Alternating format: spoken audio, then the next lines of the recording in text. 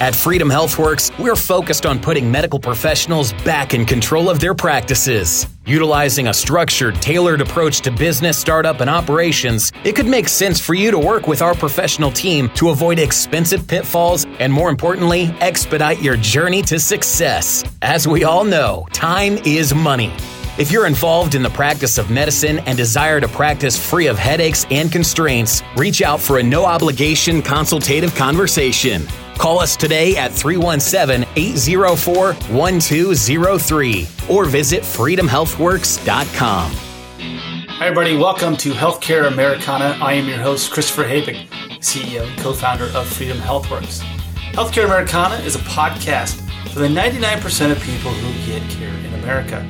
We're not clinicians or policymakers. We're patients and caregivers, executives and advocates who are fed up with the status quo, and we have a desire to change it.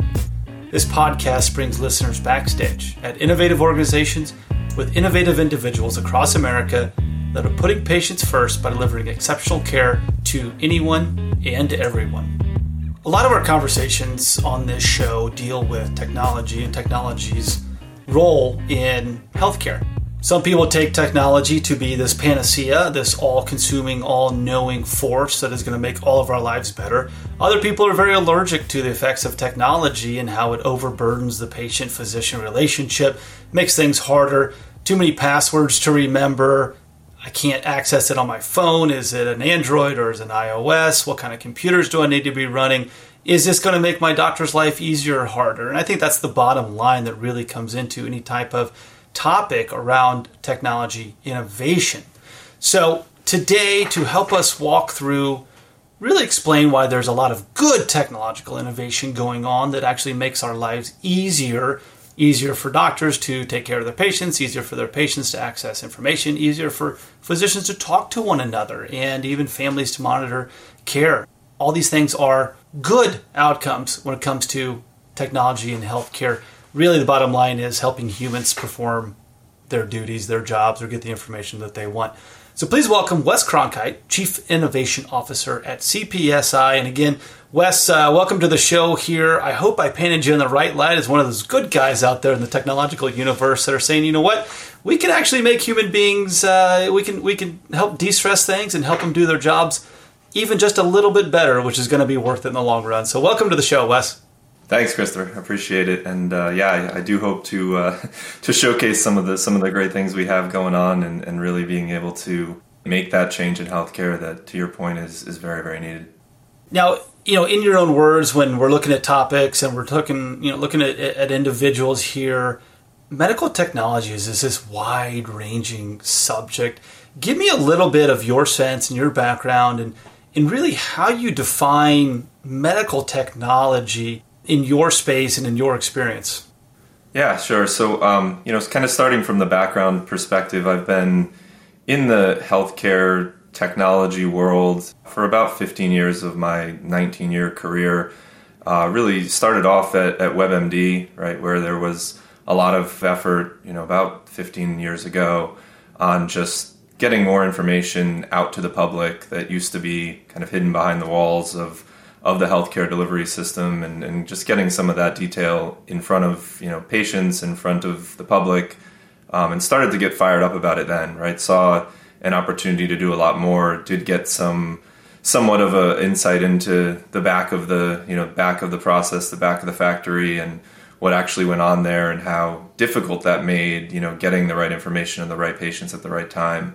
And that's been a core focus of mine, is leveraging technology, leveraging data specifically to bring those insights to light for hospitals and provider systems that are working to try to continuously deliver better care, delivered in a financially viable way with all of what hits them from a regulation perspective and all of the various financial stressors that are put on an organization.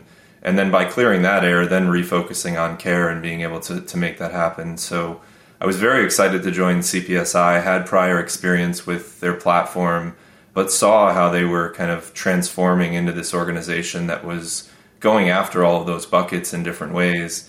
And in kind of prior roles, I had one of the buckets and could see some of the light to the others. But this opportunity to kind of take that entire holistic look at the healthcare technology industry and bring it forward was huge for me. So I think to directly answer your question around, what is the healthcare technology world for me, it ultimately should be having technology work on behalf of those giving care.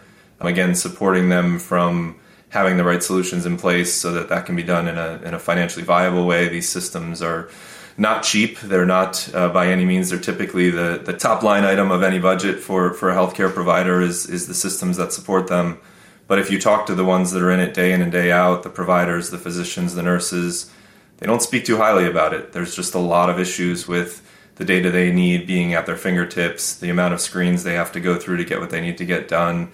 And so I'm very excited to be a part of a role in an organization that's going after changing that in a multitude of ways.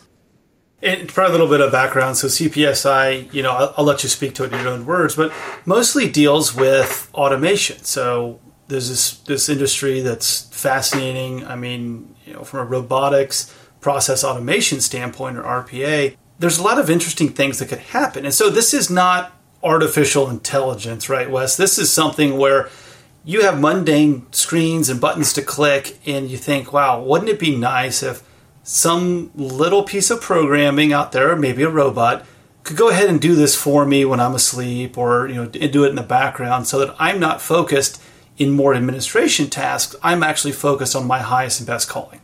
Yeah, that's pretty much it. It's a really good starting point to get after artificial intelligence. But what it is doing is taking a lot of those really, non-critical thinking, repeatable tasks that, either people on the back end that are in the back office have to deal with day in and day out to work with payers to get the right, payment for the care that was delivered, and not have very annoying statements showing up in your mailbox that unfortunately our population looks at and says, well, something must have got screwed up because I don't know that much money, or my insurance company was supposed to cover all of that.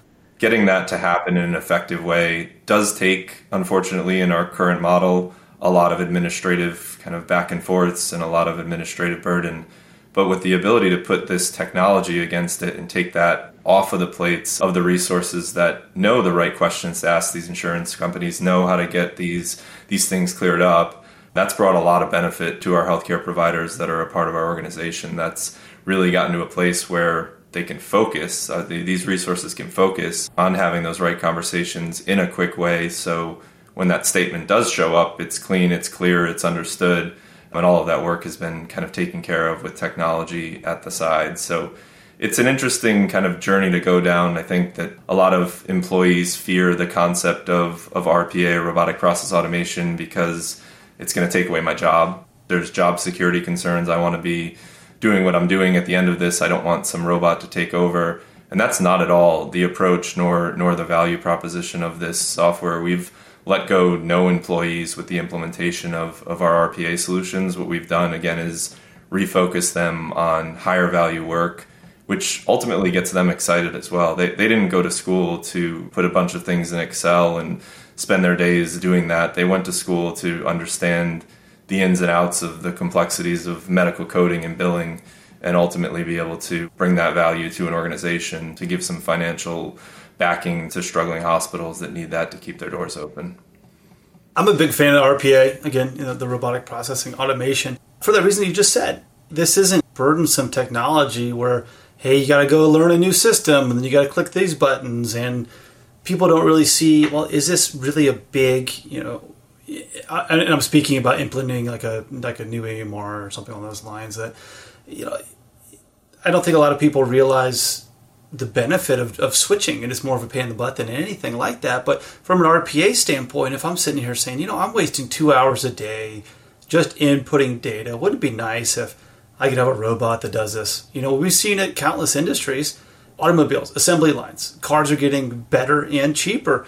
And, there are usually direct economic consequences or fallout to this.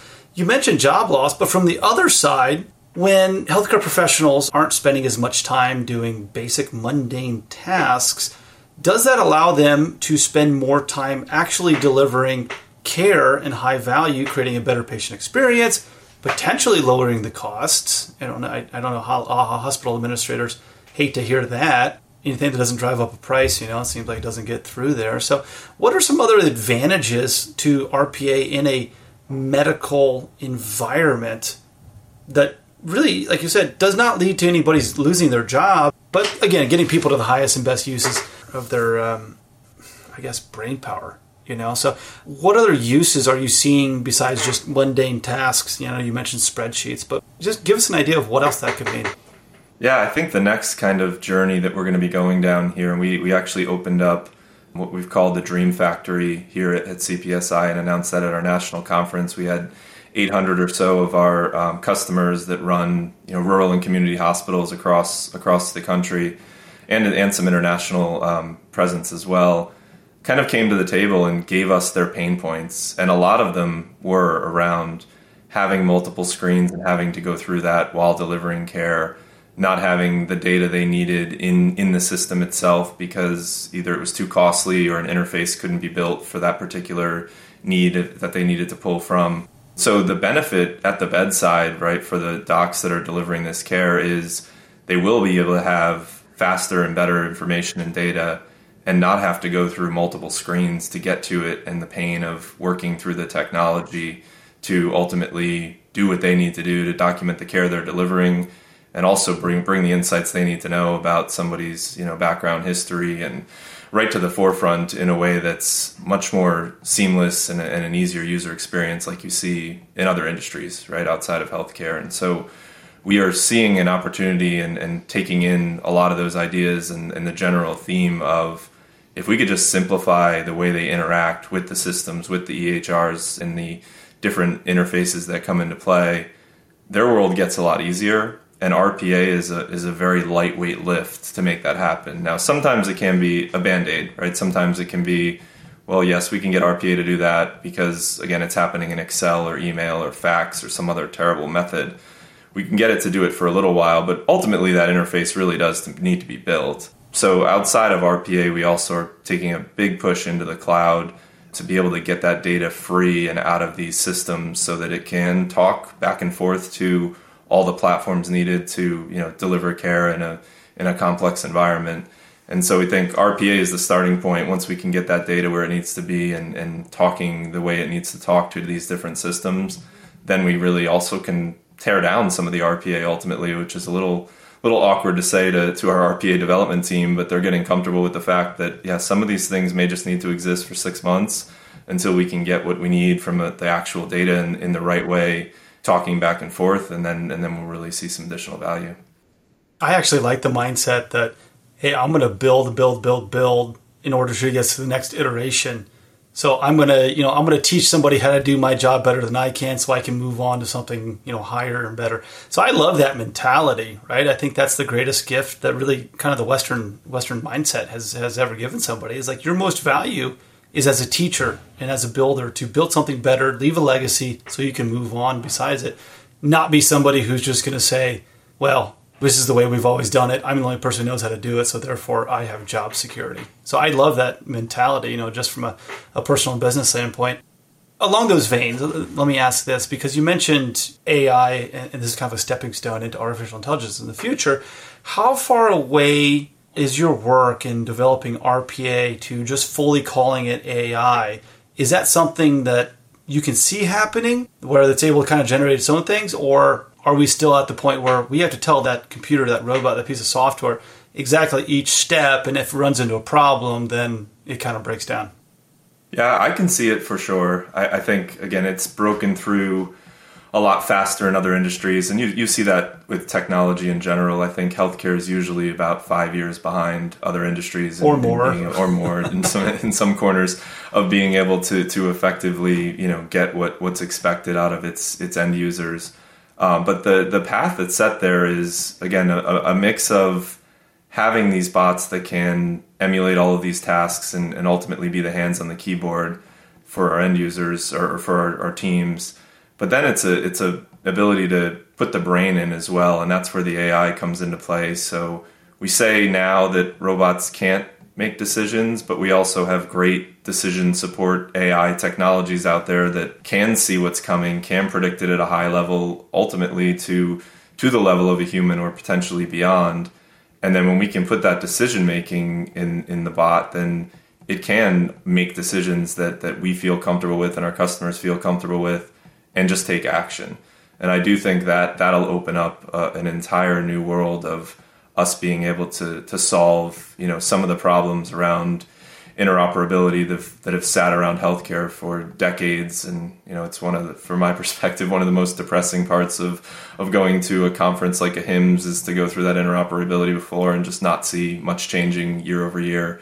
And being able to do that now with the power of technology and cloud technology that can scale up and make those decisions millions and millions of times and really understand all the aspects of what's going on, with the patient or in a financial setting, and know what's coming and be able to react to it immediately is ultimately the goal. So that's kind of like a path to the hot buzzword on that is hyper automation, but being able to take those insights coming from the data and predictive models and data science, put that in as the brain of the robot, and then see how they can work through making those decisions, clearly with a lot of oversight. But once we feel comfortable that it's doing it the right way 99% of the time, then we will light that up and put that value into our customers' hands. We're talking to Wes Cronkite, the Chief Innovation Officer at CPSI. Wes, you just touched upon interoperability. I'm glad you went there because that's exactly what I wanted to spend some time talking about. It seems like there are a lot of barriers in healthcare, not just from stagnant processes or employees or people kind of stuck in the old-fashioned way of doing things that, hey, this is the way we do it because we've always done it that way. It doesn't have any place in the modern day or anything in the future. But the interoperability, and I hear this a lot, that this system doesn't talk to this system and I need a bajillion logins and then I got to go through a forgot password. None of that is conducive to streamlined operations. And, if you're talking to a patient and they're like, yeah, my doctor couldn't log in because he forgot his password and then had to get, check on his phone to do so. I mean, it's just an absolute mess. So I just read, the headlines that the U.S. government is really pushing a lot of pressure on cell phone manufacturers to incorporate the same plugins. And I kind of laughed on thinking, all right, so I'm not a big fan of regulatory heavy-handedness or anything like that, but I would say from an industry standpoint, there are advantages to using the same type of technology. I mean, look at any computer that has a USB port on it. Okay, so the power cords are all different, fine, do your own thing, but as far as moving devices and little ancillaries back and forth, it's all pretty much the same. Why is the healthcare technology world so resistant to being able to do that? Yeah, I think there's a couple of macro level reasons why that is, but they're not unsolvable. So I think that you mentioned regulations and the regulatory kind of scene in healthcare. They are going after, the government is going after trying to enforce these standards, trying to bring that to the table. But there is so much that hits every year of new changes due to those regulations that causes, the systems that are built, the monolithic EHRs that are out there, they just have to spend so much time keeping up with what's being put out on that front that they lose the focus and the ability to kind of dig in and really, head after building out these interoperability solutions and making that the strategy. So they're chasing the next revenue event. Exactly. And this code's now valuable. So, hey, everybody, we got to tell everybody that if someone's coughs, it's this code, not this code anymore, because it pays $1 more. Yep. There's definitely a money chase element to it as well. Yep. And then just the kind of origin of the EHRs in general and how that has kind of become, well, if I keep building on more and more and I keep making this broader and broader, I'll solve more of the hospital's problems and they'll choose me. I think some of that's hitting a point where that's no longer the way modern kind of technologists are thinking about this problem. I think that we're getting to a place where more and more solutions outside of healthcare are turning towards a platform-based model, right? So instead of having one huge monolithic system that answers everything and hopefully talks to everything it needs to talk to step above that and actually say, well, in actuality, think of like a Salesforce, right? That's a CRM tool at its core, but most companies that leverage Salesforce have it doing hundreds of other things that aren't built by Salesforce, but because they have that core CRM data set, they can make it happen. They have the keys to that kingdom to then go and make these other technologies really light up and work and answer customer problems. I think healthcare has to get to the same place. They have to be able to bring that data out of the EHR into kind of a more platform environment, use the standards that are available, like the HL7 Fire standard is kind of the most hot one right now, ironically. Great name for, I don't think they thought of that when they named it. No pun intended. No pun intended. But it is now the one that can answer the most questions around the data that's needed to support all of the technology solutions that are needed for a provider. And being able to get that up into a platform layer really helps to be able to make that interoperability problem start to go away. Because now that you've got, yes, your core EMR functions are going to sit within that system, but now that you pull the data out, instead of adding more and more to the system and making it bigger and bigger, if you've got it at that level where you can put it into a platform, now you can start to have conversations of, okay, well, this is the lab software I actually want to use, or this is the nursing documentation tool that I really enjoy. That typically hits a wall very quickly today, because a ton of money and a ton of investments going into the healthcare tech world right now, but a lot of these startups are popping up in a way where they just can't talk to the systems the way they need to, because that data isn't available through a mechanism that's modern and API based. So a lot of them hit a wall right there. I think that some of the thought leaders in the space are really saying, maybe the future isn't just one huge system that answers all your problems that costs millions of dollars and takes forever to implement, but maybe there's a way in which we can just use the data and the power within that data, get it into a standard model and a unified data model, and have that feed everything that's needed in an effective way, so you can have that Salesforce experience in healthcare, and all the benefits that come with it. I think that's the multi-billion-dollar question is healthcare. Is just why can't these two systems just talk to each other? Just make these computers just talk to each other. It's like, well, it's a lot of complexity there. You mentioned data. It's amazing that you collect the same information about somebody, no matter what EMR or anything like that you're using from a health standpoint. Yet when you go to export, you can see each one has totally different stuff. And I think that's been a struggle from a population health standpoint, which, people listen to the show, and I'm not a huge fan of it. I think there's a lot of insights to be driven from it, but those outliers are human lives, and that's never a fun conversation. They're not just bad lemons or vehicles that, need to come back to the factory for repairs. These are human lives. But there is a lot of information we could gain, speaking from a pandemic standpoint, that who are the actual people getting sick? Who are the actual people dying? Who needs to get, vaccinated first? What is going on here that we just missed because of that complete issue that you just talked about right there? So paint us a picture for the future. Say, all these systems talk together. We're able to put robots or AI into place to make sure everybody is getting the information that they want to in real time. What does that look like from the healthcare standpoint, from a dollar saved to an hour saved to just quality of life from patients and doctors? Yeah, I think, the end game there will be, hitting on all those mechanisms you just mentioned, right? It should be a more financially viable technology stack that doesn't require massive amounts of IT staff to keep running on the hamster wheel to keep the thing alive, but leveraging the power that's available in cloud technologies to easily stand up what you need to stand up, implementation times dropping from years to months, and then being able to solve the problems that healthcare industry has in a real way. And I think the pandemic experience kind of pushed the envelope on that pretty heavily, with the ability to overnight need to be able to do telehealth and vaccine record. Well, a lot of that was regulatory. It was, a lot of what you just said was regulatory. It was a stroke of a pen, and now boom, there's this big kind of a blossom of implementing technology that existed for 35 years, but we don't talk about that from the virtual standpoint. But and I don't think that door is going to shut again. I think that it's now I don't think it can either, and I don't think it can shut again. So that relief has helped a ton as well, of being able to go after these solutions. And now more of the problem, at least kind of refocusing on the patient side, which I know is where a lot of your conversations kind of lead to, of just treating the patients better in this whole ecosystem.